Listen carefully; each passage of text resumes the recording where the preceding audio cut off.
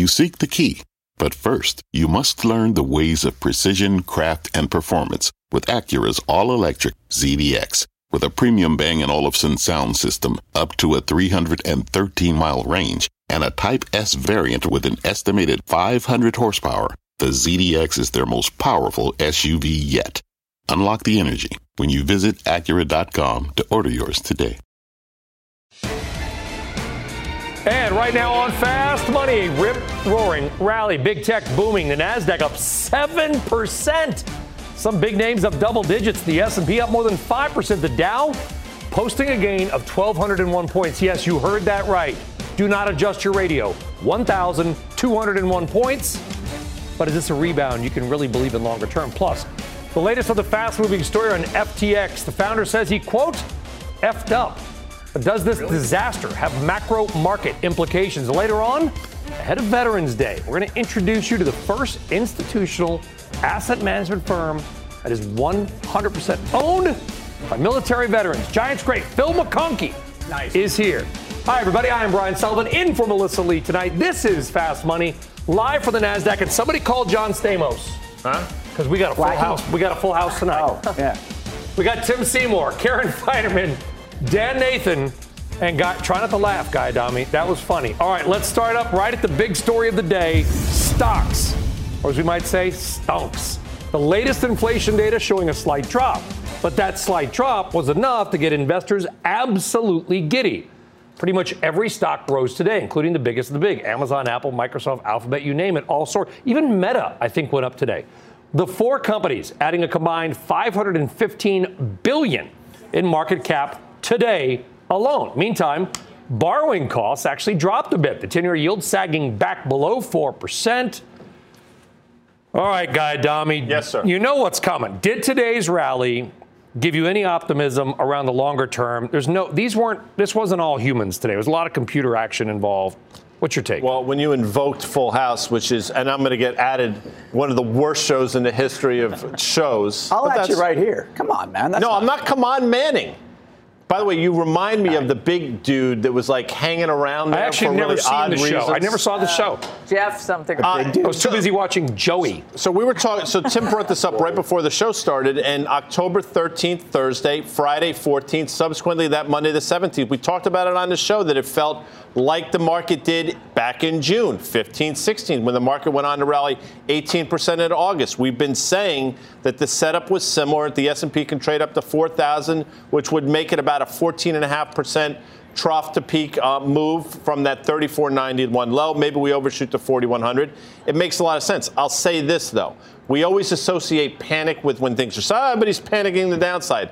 Today was panic to the upside. Without question, there was nothing healthy about today. Well, and you panic when you're missing a rally. So what I was saying before, fund managers, especially hedge fund managers, don't necessarily get fired when they lose money on the way down, but they do get fired when they miss rallies on the way back. And I would just posit, though, is it worth saying inflation is suddenly gone because we saw lower used car prices, which we were getting that data for the last 3 weeks. That was no surprise. Literally it. And then healthcare costs, where there's a quirky computation change in terms of how we're measuring insurance costs that go back to 2021. And all of that is really your differential between just off a 40-year high in inflation. So I'm sure I'm going to get egged as I walk out of the studio because this is an exciting day for investors who have been going through, day after day of a bear market. But and it's really about the Fed pivot and how we're defining pivot. I get it. But today, to me, felt like a major overreaction to CPI. I talk about semis all the time. Yeah. We're up 27% off of last month's CPI low print to where we are today. 27%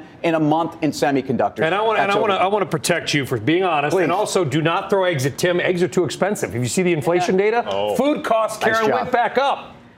Are you buying Cal-Maine foods? No. What was your take on today's rally? I mean, are you selling into it or just sitting back and watching it? No, I'm just sitting back and watching it. It's if you've been waiting on the sidelines. So I'm long. I'm always long. I was long as it was going down, and I'm long right now. Nothing's changed. But if you're sitting on the sidelines, Look at the eggs. There you go. Nice job, Inglewood Cliffs. If you've been sitting on the sidelines waiting, I want to wait till it bottoms out and then I'll jump in. It's really hard to do on an up 1,100 day. So Now people feel like, oh, shoot, I missed it. I'll have to wait again. I don't know. We'll see what kind of follow through there is. I agree with Tim. I thought the reaction to what was nice, a little cool data from CPI. That's good. We haven't seen that in a while. I still think, rates are high. But now we're getting out of earnings season. So some of these macro things can whip us around a lot more easily. The dollar moved today, though. That was big. That counts for something. Yeah, so dollar lower, yields lower. You saw crude oil didn't rally today. Those are all really good things for an equity rally. I agree with all of you guys. I just think it was a little too much. And it just shows you, though, how wound we were, how poor sentiment was. And, again, coming out of earnings season, just go back a week and a half. All of the biggest names in the market, for the most part, disappointed, guided down. Estimates came down. We're starting to see 2023 S&P estimates come down. Those are all good things. We've been talking about this. It's like, okay, we were waiting for this sort of stuff all year long. So, for me, I guess we've been talking about it on the show. I just thought some of the disconnects after earnings in a bunch of names, and Disney was one of them we talked about early in the week. I bought it at $86.50 a day or so after the results. I bought some Meta after the results. I bought Google after the results. I bought Amazon after the results. I bought Snap after the results. You bought Meta? Yeah. So I guess my point is like, I'm looking at it more from a trading perspective, okay? I wasn't long these things prior. I didn't have any conviction that they're doing. What I did have conviction is when the sentiment's so bad, after you have wholesale selling and names like that, you will have the potential for a gap fill. That, to me, is the unique opportunity that you have in markets like this. And again, we are still in a bear market. If you look at the S&P or you look at the NASDAQ, we're still in a 2-month range, which is well below the range from the prior, 8 months or so. How much of today was short covered? Sure. Some really heavily shorted stocks I don't think rose so. 30%. No, maybe. But I guess the one thing I was saying, we've been talking about like the VIX, we don't see the VIX go over 35. The people that short stocks seem fairly well hedged up for all intents and purposes. So, yeah. You're not hedging at 35 VIX, that's for sure. Yeah. And at a 23 VIX, which is about to where we're going to get to, is something that I'm not sure is appropriate relative to where the market is here. We put so much emphasis on, Fed, what are they going to do, and does this give them cover? I think it gives them cover to speak more hawkishly, number one, which is a good thing. But again, the market going lower is not all predicated on a Federal Reserve. Earnings have not been particularly robust. We're still in a slowing period of growth. You shouldn't pay as much on a multiple for S&P 500 earnings, which are going lower. So there's still, the market move today didn't cure the ills of all these corporations that are feeling the heat, as are a lot of the consumers. But did it change? But as we said earlier in the network today, or I did, lower yields, and we saw yields go down a little bit, do change how you discount cash flow. Yeah. They can affect multiples. Yeah. Was today sort of just that multiple adjustment, and that's it? I wonder if today was all we're going to get from the Fed pivot. I thought that multiple adjustment was overdone relative to... Overdone on the downside? No, overdone sort of to the upside. I think rates are still high. They are a little lower, but they are still high compared to where they were a year ago, November, and you could, multiples of... You could trade at any multiple. But I thought the interesting thing to me was the home building move today, that whole space. Like everything's fine. Suddenly everything's fine in home building. I think now we were looking through to, all right, we can see 6 months out. Maybe that gets better. But to me, the housing market where the velocity is going to be zero, okay? Even if rates came down a little bit today, I just don't see how the housing market, and I can look at home builders and see multiples that are actually really attractive relative to their history and all that.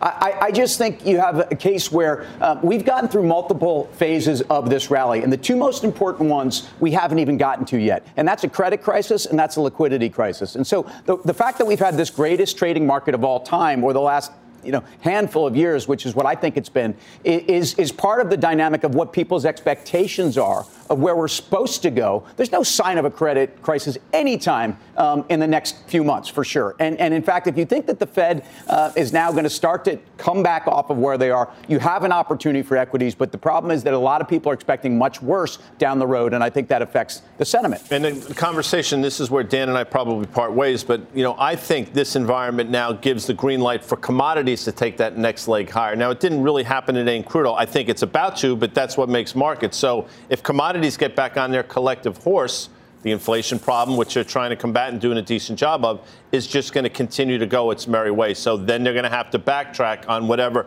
pivot the market thinks. So there's going to become this vacuous cycle, I believe, where Fed pivot, that's great. Commodities, you basically take the genie out of the bottle again, and that's a problem. Yeah, no, I mean, listen, I just don't think crude's going anywhere. It just doesn't feel like it wants to go anywhere, and the stock seems Even so. with the dollar, hold on, because you're highlighting the dollar. I'm with you. Yeah. Dollar's a tailwind from here on out. If the dollar's going 10% lower, oil's going a lot. You mean higher. it's not going to go much higher? It's not going to go much lower? It's just going to kind of sit around where it is? I don't think it's going much higher.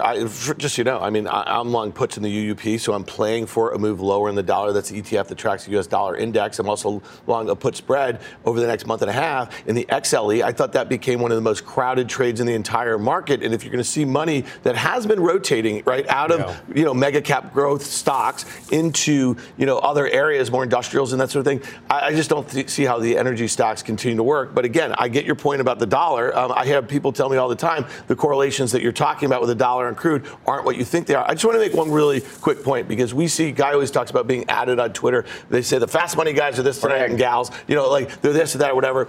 I think that, a lot of us remain very structurally cautious on the global economy, right? And we remain cautious on where S&P earnings are for next year and where investors think. So I just rattled off a bunch of stocks that I bought in the last couple of weeks. Those are trades, people. I mean, things got really over. And you get gap fills, you sell them, that sort of thing. So, I mean, that's the camp that I am in. I know Guy was saying this from mid-October. I could see a rally, this is you speaking, up to 4,000, 4,100 in the S&P 500. Are we sellers right here in the S&P 500? I mean, you got to let this breathe. I mean, this is one of the biggest up days we've seen in the market in how many years? I will say this, though. We're going to hear a parade of Fed speakers in the next few days. They're going to be abundanza of Fed speakers. Reinforcing the message that is, higher for longer. Mester said it today. Didn't Mester and Esther George come out and say it today effectively, and Steve Lisa reported on it, basically like, if you think we're done, think again. 1 month drop. We're still, by the way, 7.7%. We're at 7.7%. Everyone's like, inflation's licked. There's another CPI number before I think the next. So they have some air cover to be exactly that. Tim's exactly right. They can be as hawkish as they want because now they have the tailwind of the market and they're getting data that supports it. Right. But the problem is, it's still a 7 handle on inflation. I agree, but hold on. But no, hold on. We're going to bring in a guest. I had a rule. They said you got to fill in for Melissa tonight. And I said, as long as there's nobody from Georgetown on the show. Oh, God. But then they said, your opinion matters not, Sully. You're a fill-in. Your next guest believes that inflation is at a key inflection point. He is Mr. Paul McCulley. PIMCO's former chief economist, now teaches at the aforementioned Georgetown's McDonough School of Business. So Tim and Guy are just going to be like, why are you so great, Paul? That's going to be those. I just previewed your questions to Paul. He was great. Georgetown has made him better. There we go. Okay, Paul, you heard the conversation. I know you're probably in the inflation peaked camp, but, I mean, peaking at 7.7 or 8.1, does that mean inflation is going to go materially down anytime soon? Yes, I think it will go materially down in the year ahead. But actually, the pace of going down is less important in the fact it's coming down, and the Fed has already gotten to a restrictive stance of policy. So you put those two things together, it's coming down, and the Fed is already restrictive. And I think you got what today I would describe to be a righteous rally. It was rational, anticipating a softer and gentler Fed policy relative to yesterday, and particularly relative to Chair Powell's presser a week ago yesterday. Okay, did today's inflation data, and to Tim's point, it was mostly used cars and kind of a weird calculation in healthcare that brought inflation down, but did today's data change your take on what you think the Federal Reserve is going to do at December 14th, in January, February, or any of the next few meetings? Well, we know they're going to step down in December to 50 basis points. The real issue is how they change the dot plot. Remember, we only get a dot plot every other FOMC meeting, and that was the sting in the presser last week when Chair Powell said it's likely that the December dot plot will take the terminal rate up higher. In September, it was 4.5 to 4 3/4. So he put us on our back heels last week by saying that terminal dot's going to go up. And the big question to me right now is that going to happen next December? Because I can't personally rationalize taking that dot up, given just how inverted the yield curve is between the very front end, between cash and the belly.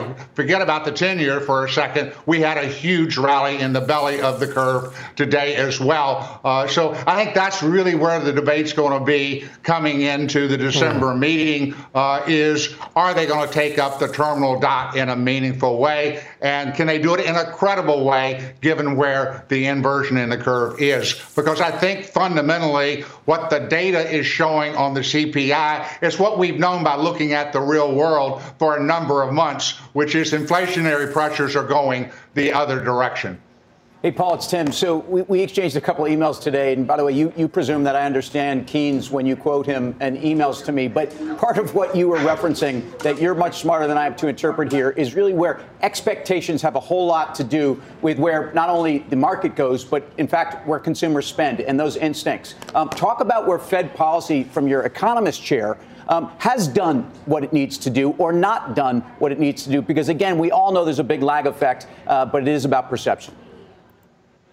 I think the Fed has done a tremendous amount of tightening this year. We've been hearing front loading all year long, and 400 basis points is a hell of a lot of front loading, and it has slapped the housing market around the head and shoulders severely, and 50 basis points one way or the other on the mortgage rate really doesn't matter from this standpoint. We doubled mortgage rates, so I think the housing market is smashed. The enthusiasm for speculation in the marketplace, which was rampant in 20 and 21, has been removed, and we've obviously seen evidence of that in crypto space literally in the last few days. So I think they have taken irrationally exuberant spirits out of the marketplace, and I think on Main Street they have smacked the housing market really hard, and we're starting to see a slowdown in hiring. So I think we're almost there. We need to quit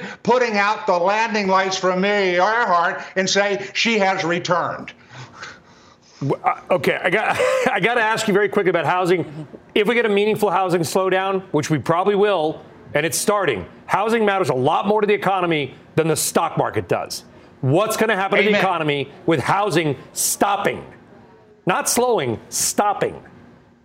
I fully agree with you. We have beat up the housing market, and it's down for the count. Affordability has been severely constrained from the standpoint of new home buyers who the plankton in the housing market see. And you have a lot of people trapped in their houses now with incredibly low mortgages, which is a good thing, but that's going to dramatically slow activity because they have golden handcuffs on. So I think the housing market is down for the count, quite frankly.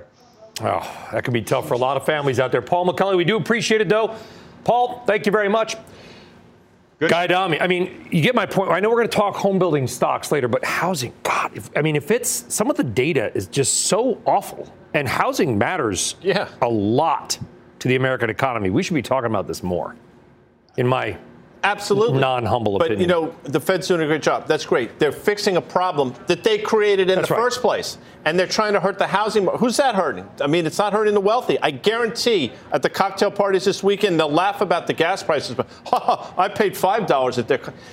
The rich people don't care. It's the middle class and lower class that get screwed on the way in, and they're getting screwed on the way out. And I would argue that we came out of the blow off top that was COVID for so many different asset classes was even more so from the housing market's perspective. Because, again, people left urban places. They all went out, scrambled out to buy a house. You saw this urban exodus out of the Northeast to the Southeast and driving up prices in places where people actually need affordable homes. And you get all these people from the Northeast and the Northwest. So I just think Karen's right. I mean, housing at some point, though, really you have priced in a lot of pain in terms of housing market stocks. And I think if you look at some of the home builders, but I would tend to, again, find the opportunities in those consumer discretionary ones, like a Williams. I think home builders is the D block of the show. So you brought it up. Yeah, I'm sorry. I brought up the housing market, not the home building. In fact, I even said, I predicated, we're going to talk about the home builders later in the show, Mr. Seymour. Oh, so it's now my fault. Look, I'll take the hit for this. I mean, on deck. And full house. Bring it on. Full house. On deck are major cost cuts coming at Amazon. Plus, if borrowing costs have finally peaked, does that make this group of stocks a really good bet for you? You can guess the group it is because we just yapped about it for like 45 seconds. We're back after this. Hello, I'm Laura Castleton, U.S. Head of Portfolio Construction and Strategy at Janus Henderson Investors. Is a brighter future possible? At Janus Henderson, we think it is.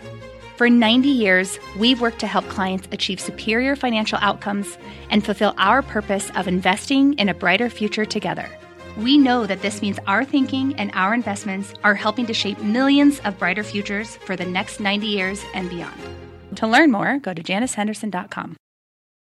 Wouldn't it be great to have all your investment and retirement accounts in one place? Yahoo Finance, our sponsor today, makes it easy. I use it to put my investment account and 401k accounts into one hub and get expert tips that help me confidently manage my money. For more than 25 years, Yahoo Finance has been the brand behind every great investor. Whether you're a seasoned investor or are looking for that extra guidance, Yahoo Finance gives you all the tools and data you need in one place. They're the #1 finance destination, producing a holistic look at the financial news cycle, including breaking news, original editorial perspectives, analyst ratings, independent research, customizable charts, and so much more. Securely link your brokerage accounts for a unified view of your wealth, including 401k and other investments. A comprehensive perspective is what sets apart great investors, and it's how Yahoo Finance ensures you have the insight to look at your wealth in its entirety. For comprehensive financial news and analysis, visit the brand behind every great investor, yahoofinance.com, the #1 financial destination, yahoofinance.com. That's yahoofinance.com.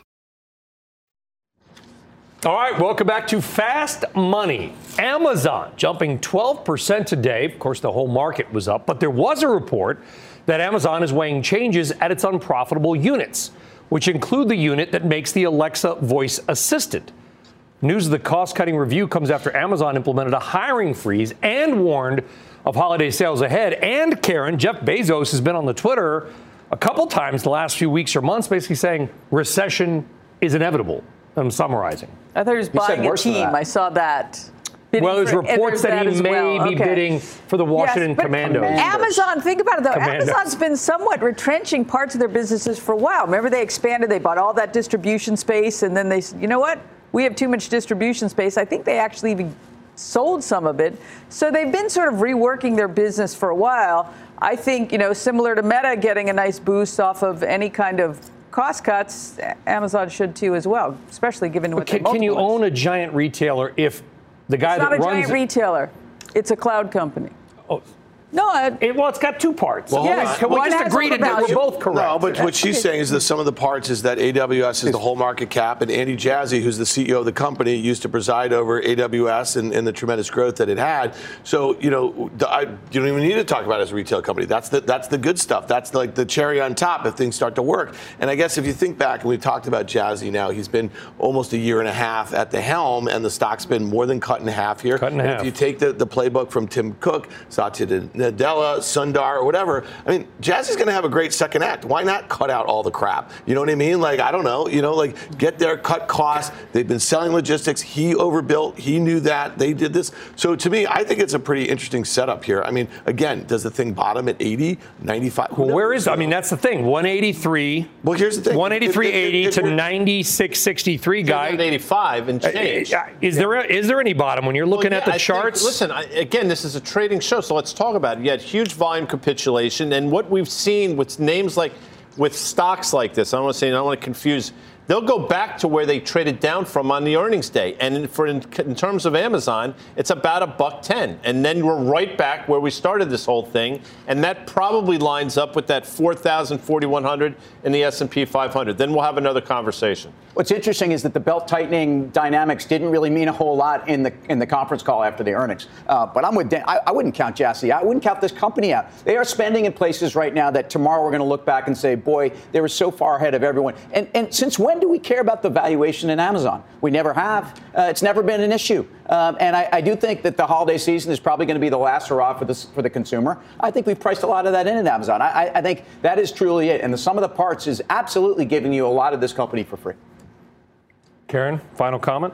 Yeah, I'm actually not sure what the retail part of the company is. I still think, I think PEs do matter, especially with rates here. They used to be zero. Money used to be free. It's not free anymore. And we've seen cloud slowing a little bit. So I don't own Amazon. I think it's too expensive. Don't own it. Too expensive. There you go. All right. There is a lot more fast money to come. Here's what's coming up next. Build me up, Buttercup. Home builders ripping higher as rates head south. The traders are constructing their take on the group next. Plus, crypto mea culpa. SBF breaking his silence as the FTX fallout continues. The latest on the crypto collapse ahead. You're watching Fast Money, live from the NASDAQ market site in Times Square. We're back right after this. What's on the horizon for financial markets?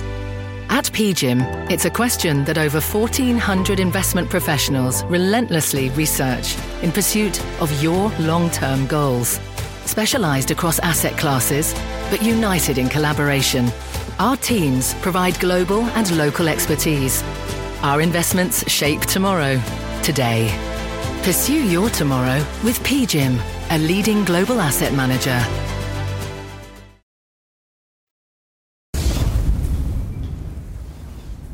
All right, welcome back to Fast Money. We were going to talk about home builders this block, but we kind of already did. Like, Tim just went rogue. And no, I'm kidding. So take a look at, hold on.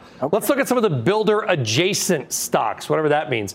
Wayfair soaring 28% today. Their business rose by 28%. Mm-hmm. Williams-Sonoma and RH, Lowe's and Home Depot also seeing big gains, all because, Guy Adami, we got a 0.4% drop in the inflation rate, and the Fed is still going to raise rates next month and probably again in January. And a very healthy 34 basis point bond move in 10-year, which is ridiculous. I mean, unhealthy is the good news, honey. Bond yields fell. But we've had this conversation. Said nobody ever. You know, we said if you think yields are going lower, which collectively we did, yields and the dollar, you have to be long home builders because they're basically on a hair trigger when yields move. Now, I didn't think 10-year yields will move 30 basis points in a day, but here we are. Now the question you have to ask yourself is, do you get out of them if you've been long? And I think you take profits. I'm going to read a couple things here. A guy named Rick Palacios Jr. I'm going to give him a little shout out. He works for John Burns Real Estate Consulting. Rick, if you're out there, thanks.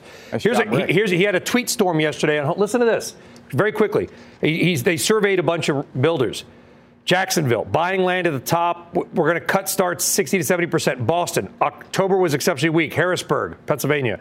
October was the worst sales month in 12 years. No buyers. Baltimore, market is terrible. Birmingham, the market is weak demonstrably. I could go on. They were surveying. Karen, and now the home builders are popping 10% today. It just, nothing made sense to me today. Well, I think that home builders are sort of looking through so that this is different, I think, than 07, 08. You didn't have the same gigantic mismatch between, just endless supply that you do now. You don't have that now that you did then. So that, I think, makes a big difference. And we're at this sort of dislocation where the bid-ask spread between buyers and sellers is wide. That will close. I think that we still have a millennial generation that wants to buy houses. And so if you look 6 months down the road, I think mortgage rates will be lower. And so I think activity will pick up. And I kind of like the space. Yeah, no, it makes sense given the valuation. Here's one thing. I was looking at this Lennar chart. Okay, yeah, granted, it's up 12% today. This stock did not make a new low with the S&P 500 when it made new lows over the last few weeks, right? So the space in general had been trying to put in a little bit of a bottom. And you said 0.3 of a point in the CPI. it really is. What did the 2-year do? You also said, well, we're still going to be raising rates in December. What did the 2-year do today? I agree. Rates just topped out for this cycle. The 2s and the 10s. That's it, people. So we can have all these fancy professors on. We can talk about all this stuff over and over again. We don't think about markets. When I think back to 07, 08, 09, I don't say, oh, that meeting in November and what that pal or what Bernanke said and then what he said the next month. I agree. I'm so sick of the Fed. I think we're agreeing. I think we're agreeing. Hold on. What I'm saying is we talk about the inflection point. That's what Macaulay said. We're inflecting right now. That's happening, right? And so the data was this, and we had 3 CPI prints that weren't as bad as expected, but we had hot jobs data. And the next thing we're going to start seeing is jobs data where the unemployment rate gets to 4%. And then it's like kind of mission accomplished. Then the whole thing, this whole argument about inflation, everything like that, it starts to turn a little bit. Well, and if you start to turn, you get back to also, I think, tailwinds and secular dynamics that are a function of the housing market grinding to a halt in Williams-Sonoma and Restoration Hardware, who, by the way, report in about 3 weeks to a month. So we're just going to get their numbers and the comps that, I'm reading a report by Cowen. They're saying they're looking at comps that are up about 6%. The real key, of course, is where we get in 23. But if you look at where EPS estimates have come down for these stocks, they've come down dramatically. And you've got consumers that are still staying in their house and fixing up. And these companies are running better than they have in terms of margin. And I do wonder, because they can adjust their pricing, build a slightly smaller house, whatever. If you bought a house just yourself, you may not have the ability to lower prices. At least the home builders can. We'll talk about it, maybe some other show, some other day. All right, coming up, Sam Bankman-Fried breaking his silence on the collapse of the crypto exchange he founded. We're going to get the very latest on what's going on this fast-moving, complicated, and often bizarre story with Kate Rooney. But it's not all doom and gloom in the space. Analysts seeing some light at the end of the tunnel, and that light could be shining from Coinbase. We'll explain. Probably fight about it when Fast Money returns. All right, welcome back to Fast Money. Let's talk FTX, the crypto exchange seeking emergency capital after reportedly using billions in customer funds to prop up sister trading firm Alameda Research. It's a hedge fund. Although the full extent of the impact does remain murky, we're trying to cut through it. Kate Rooney joining us now with the very latest on what we know and what we still don't know. Kate. Hey, Sully. Yeah, so FTX is still in the hunt for a bailout and bailout options after the Binance deal fell through. In the meantime, the company has been gating international withdrawals, but data firm Nansen points out that FTX was still allowing some people to sell their positions today. FTX saying that this was to comply with Bahamian law. Sam Bankman-Fried's exchange is based in Nassau. It tweeted that per our Bahamian HQ's regulations, we have begun to facilitate withdrawals of Bahamian funds. So letting some of the investors out, also letting other international customers take out certain cryptocurrencies from the platform. That's thanks to a credit facility it got today from another crypto company called Tron. So this allows investors in a handful of smaller cryptocurrencies to redeem their balances on that platform. Doesn't apply to Bitcoin and Ether. It is a small amount. And sources I'm talking to say this makes a potential bankruptcy especially messy. If some people move their balances while others are stuck on the platform, it really scrambles up the assets and makes pretty much an uneven class of depositors. It causes a mess, essentially, if and when FTX needs to start repaying customers or file for bankruptcy. Sources I'm talking to say that is the likely outcome here. They're still predicting bankruptcy, but Sam Bankman-Fried, we heard from him earlier in a tweet, he says he's still got some options. He says there are a number of players that they're in talks with, looking at term sheets, and he says we'll see how that ends up. Very much a fluid situation. Those I'm talking to say he's very much on the hunt for other investment options. We'll bring you the latest, Sally, when we've got it. Back to you. And you showed that tweet. It was 11 of 22. I don't know if Sam Bankman-Fried's got a lawyer, but if he does, you should tell him to stay off Twitter. I mean, just shut it down, saying, I think we might be able to do this. They're saying all these things. It's a serious situation. No time for I screwed up. Kate Rooney, Thank you very much. All right, your next guest thinks there is a 0%. I feel like, what's the guy from The Big Short? Steve Eisman. Danny Moses. Yeah, 0% chance FTX can raise the capital it needs to survive, and the ripple effects will be felt throughout the financial system. Nick Carter, general partner at Castle Island Ventures and co-founder of Coinmetrics. Before we get into the crypto side, Nick, and I'm going to ask you a question. If you don't know, you probably don't know, but just say whatever. How does an exchange have an $8 billion loss? It's an exchange. Yeah, any idea what happened there? Nothing. There are so many parts of the story which make no sense. Yeah, I mean, if they were operating in the standard orthodox model, should be full liquidity, full reserve. It appears that they were commingling client assets with the Alameda balance sheet, the associated proprietary trading firm. It appears now that Alameda took a huge loss in May, June of this year, and effectively requisitioned funds from FTX depositors in an incredibly ersatz move in order to shore up their balance sheet. So I think that's our best guess as to where the hole came from based on kind of on-chain forensics and what we know now. But of course, not something that should ever happen at an exchange. They should be just backing those deposits with obviously corresponding liquid assets. Yeah, he was in front of Congress in May of this year talking about transparency and what went wrong in the financial crisis. Okay. Today, everything went up. Everything rallied, Nick. Crypto went up today. Do you think that yesterday may have been the bottom for crypto? Because sometimes asset classes bottom out when the news can't get seemingly any worse. Yeah, yesterday was literally the worst day in crypto history in my 10 years of being that says a lot. A crypto person. You know, we've seen all these insolvencies and exchange collapses. This was the worst one. Because everyone trusted Sam. Sam was the number one crypto emissary in DC. He was widely trusted, huge donor, of course. All of these seasoned veterans, funds, institutions had funds on the platform, and they were all betrayed by him. Everyone trusted the guy, and so many people were taken aback. There will be a further fallout here. There's a bunch of lenders that have open lines open to Alameda. I expect that will be the final leg down for the lenders. But yes, kind of hard to imagine how things could get worse. There will continue to be fallout. So, expect to see that over the coming months. Yeah. But yeah, this seems like about as bad as it could get. Well, let's not forget, Nick, we had Terra and Luna blow up just a couple of months ago. And all of a sudden we're talking about this most decentralized market there is. Suddenly is now effectively a market with one exchange, Binance, which is the buyer. And by the way, their token, BNB, has lost, half of its value as well. I mean, this huge decentralized business is suddenly now the most centralized business there is because there's one giant player and everybody else is getting bailed out. Voyager, Celsius, Three Arrows.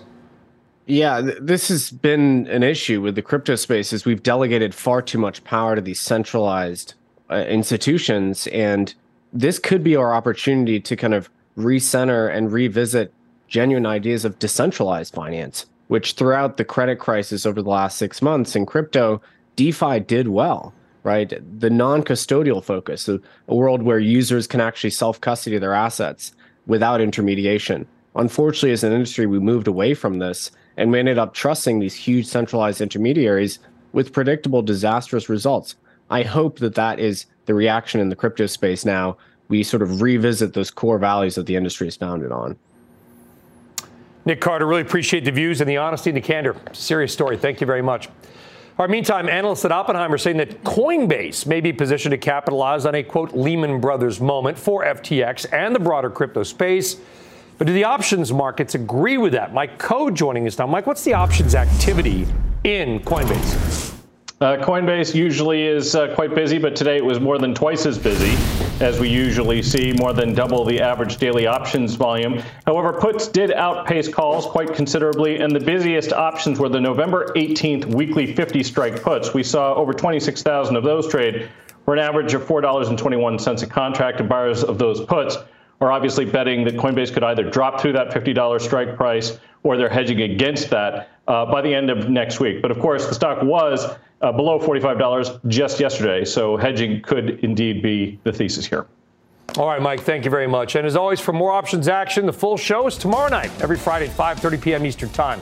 All right, coming up, stocks soaring in a massive rally on Wall Street, but one of our traders says now is the time to trade cautiously. Well, you should maybe tread lightly after today's action. Trade School in session when Fast Money returns.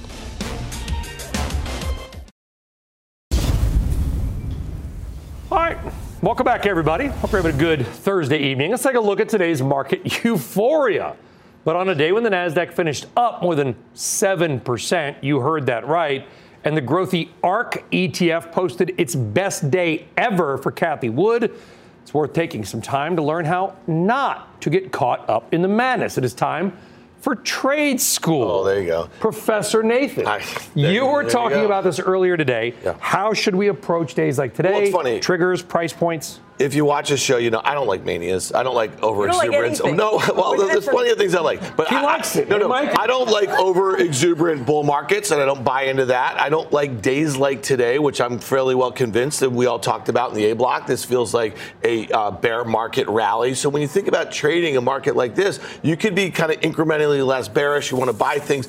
You really have to be careful about buying things on days like today when you have no shortage of stocks up 10% in one day. If you try to buy that with a little FOMO, you may find yourself, if you are not a short-term trader, if you don't have your finger on the trigger, you're going to get caught in things that you don't want, because there's a really good chance that the NASDAQ and the S&P at some point in the next few weeks or months are going to retest those lows that we just made here. So to me, what I think about as a trading opportunity, I tend to be contrarian. So I just mentioned all of those tech stocks, which I generally like. I have a positive longer-term disposition. They were so hated in the last couple of weeks. I like to kind of buy them when they're hated and play for a gap fill. So that's kind of how I trade markets like this. I love this volatility, especially if you're staring at your FactSet machine all day, which I do. I've been doing that for 25 years. It kind of gives you those opportunities to do this. Well, if you agree with Dan Nathan, the markets are going down, and you're in the market now and prices went up, do you sell tomorrow morning? Well, I don't know that you do, because one of the things that we're arguing is that there have been trading ranges, and there have been, saying they're predictable is not fair, because of course they're not predictable, but there have been places in here rallying up to 41, 41.50 in an environment where you have seasonals and midterms, but everybody's heard that. I'll just get back to what Dan is saying is, first of all, if we are in a bear market, I don't think 0.3% on core CPI changed where we were. But you always get your price. And again, as a guy that's traded in emerging markets, the view is you always get your price. And I think in this environment, you have to have levels above the market and below the market where you want to own a particular name. And that's 41.50, because with 51.50, you'd want the best of both worlds. There you go. The best is David Lee Roth, not Sammy Hagar. Coming up, Van Hagar, from Wall Street veterans to the veterans on Wall Street. Ahead of Veterans Day, we are speaking to the founders of one investment firm 100% owned by military vets. They just rang the closing bell at the New York Stock Exchange today, and they will join us next. Stick around. All right, welcome back to Fast Money. Wall Street honoring our military heroes. Tomorrow, remember, tomorrow is Veterans Day. Do not forget. And the U.S. Marine Corps ringing the closing bell here at the NASDAQ. At the NYSE, the Navy did the honors. Go Navy. Among those who took part were the president and CEO of Academy Asset Management. That is the nation's first institutional asset manager that is 100% owned by military veterans. Joining us now is Giants legend, Super Bowl champ, Phil McConkey. He's a former naval officer and helicopter pilot, currently president of Academy Securities, an affiliate of AAM. We're also joined by Chance Mims. He's a former U.S. naval officer and founder and CEO of Academy Securities as well. Is your undershirt, Tim, is that a McConkey shirt? He's got a giant. You know, it's a little bit worn out. I love it. Can we pencil in an 80 on it, and that'll make it really official? Go Giants. Guys, well, first off, great work, good stuff. Love that you're doing it. We were chatting in the commercial break, Phil. What skills does a military veteran have that would translate the best to Wall Street? You just talked about an underwater demolition naval officer you had just slid right in. Slid right in, making cold calls, which is a difficult thing to do. Anybody, you pick up the phone and calling somebody you don't know, and people get nervous. And this young woman made the transition from the Navy as a underwater demolition expert. And, you know, she's like, I was defusing bombs attached to ships. So picking up the phone and calling somebody that I don't know, it's kind of easy. Yeah, are you scared? Are you kidding? Yeah, it's on a nitrox tank 200 feet down. I mean, it is an interesting world. The discipline levels, I've got to imagine, matter a lot. Oh, absolutely, absolutely. Well, first of all, happy birthday to the United States Marine Corps. Phil and I are both Navy veterans. Yep. However, we have a lot of our teammates that are in the Marine Corps, so excited about that. It was great to see the Secretary of the Navy down at the New York Stock Exchange today. These skill sets that military veterans bring to the table, we've proven it on the investment banking side, on the sales side. We've been on your show before, but we're now proving it on the asset management side. And it's exciting to see, the discipline, the integrity, the problem-solving skills that these individuals have. And we're going to do the same thing. We have the playbook. We're going to do the exact same thing on the buy side and offer jobs to military vets on the buy side. Phil, the professional athletes, there's a laundry list of guys, mostly men, that come out of the sport with a lot of money. 5 years later, a lot of them don't have it anymore. Are you helping in that cause? Because a lot of people are getting around that. You know, we're not yet, but that's something that I would love to help rectify, because it is a massive problem with guys that make all this money. And sometimes the problem is not getting to them. You got to go through their agents, and the agents want to control everything. And that's the difficult part of it. And I think there should be some way that the Players Association stands up and says, we need to help these guys with some financial literacy and have reputable people get involved to help them long term. Because as you say, a couple years later, and all that money's By the way, gone. lottery winners too. What's the stat? Same like thing. 60%, kind of the same thing. Same thing. Yeah. Well, how about the veterans, and how about an environment where, again, we talked about it in the show as far as the housing market, but a lot of veterans come back to a world where, frankly, these markets are unaffordable. There's very poor guidance. There really hasn't been a fixed income market to invest in, and for people that don't have a lot of money to throw around, what are some of your kind of core playbooks? Yeah, I think what we're trying to do with a lot of the veterans that come to us, the best thing to do is give them gainful, meaningful employment, right? And on Wall Street and financial services, that's one way we can get them a leg up. Yeah. At our firm, it's easier for a young woman who is a UDT officer or a Marine making that transition, because it's more difficult for them to go to a bulge bracket bank because they don't have the pedigree, they don't have MBAs, so it's much more difficult. To us, they can come in. With everything going on, FTX, market rally, a lot of serious stuff. I gotta get you this. Are the Eagles going to win the Super Bowl? Don't hate me. Way early. Don't hate me. You don't want to peak. Listen, Don't hate me. You don't want to Come peak on. too soon, right? You got to have some adversity, and you'd rather have it earlier in the year. But I do have to say, the New York teams are 18-7. Well, technically, the Bills are the only New York team, but. The Giants, Jets, Bills. The New Jersey Jets are doing well. 18-7. I don't know if that's ever been the case this deep into the season where they've had that much success. Well, now they're going to lose 7 straight. But Phil, Chance, first off, thanks for coming in. Thank you for your service, by the way. Pleasure. And cool stuff you're doing. And by the way, remember, everybody, tomorrow is Veterans Day. Please thank your family members, friends, anyone for their service to America. Up next, your final trades. Probably my final Fast Money appearance ever. Tim, kick it off fast. Great to have you, Brian. If we've broken the back of the dollar, emerging will go higher. Karen? Yeah, we've had a big run up in energy, maybe a rotation out now. Sell some upside calls. Yeah, shout out to retired Lieutenant Colonel Nathan, my dad. Nice. And TLT, ride TLT. We love you, Brian. Newmont Mining, NEM Gold Miners, man. That's it. That's it. Better get the break. Thank you. Man. Thank you for watching Fast Money, everybody. Happy Veterans. Appreciate it. Yep. Mad Money with Jim starts right now. This podcast is supported by FedEx. Dear small and medium businesses, no one wants happy customers more than you do. So you need a business partner just like you.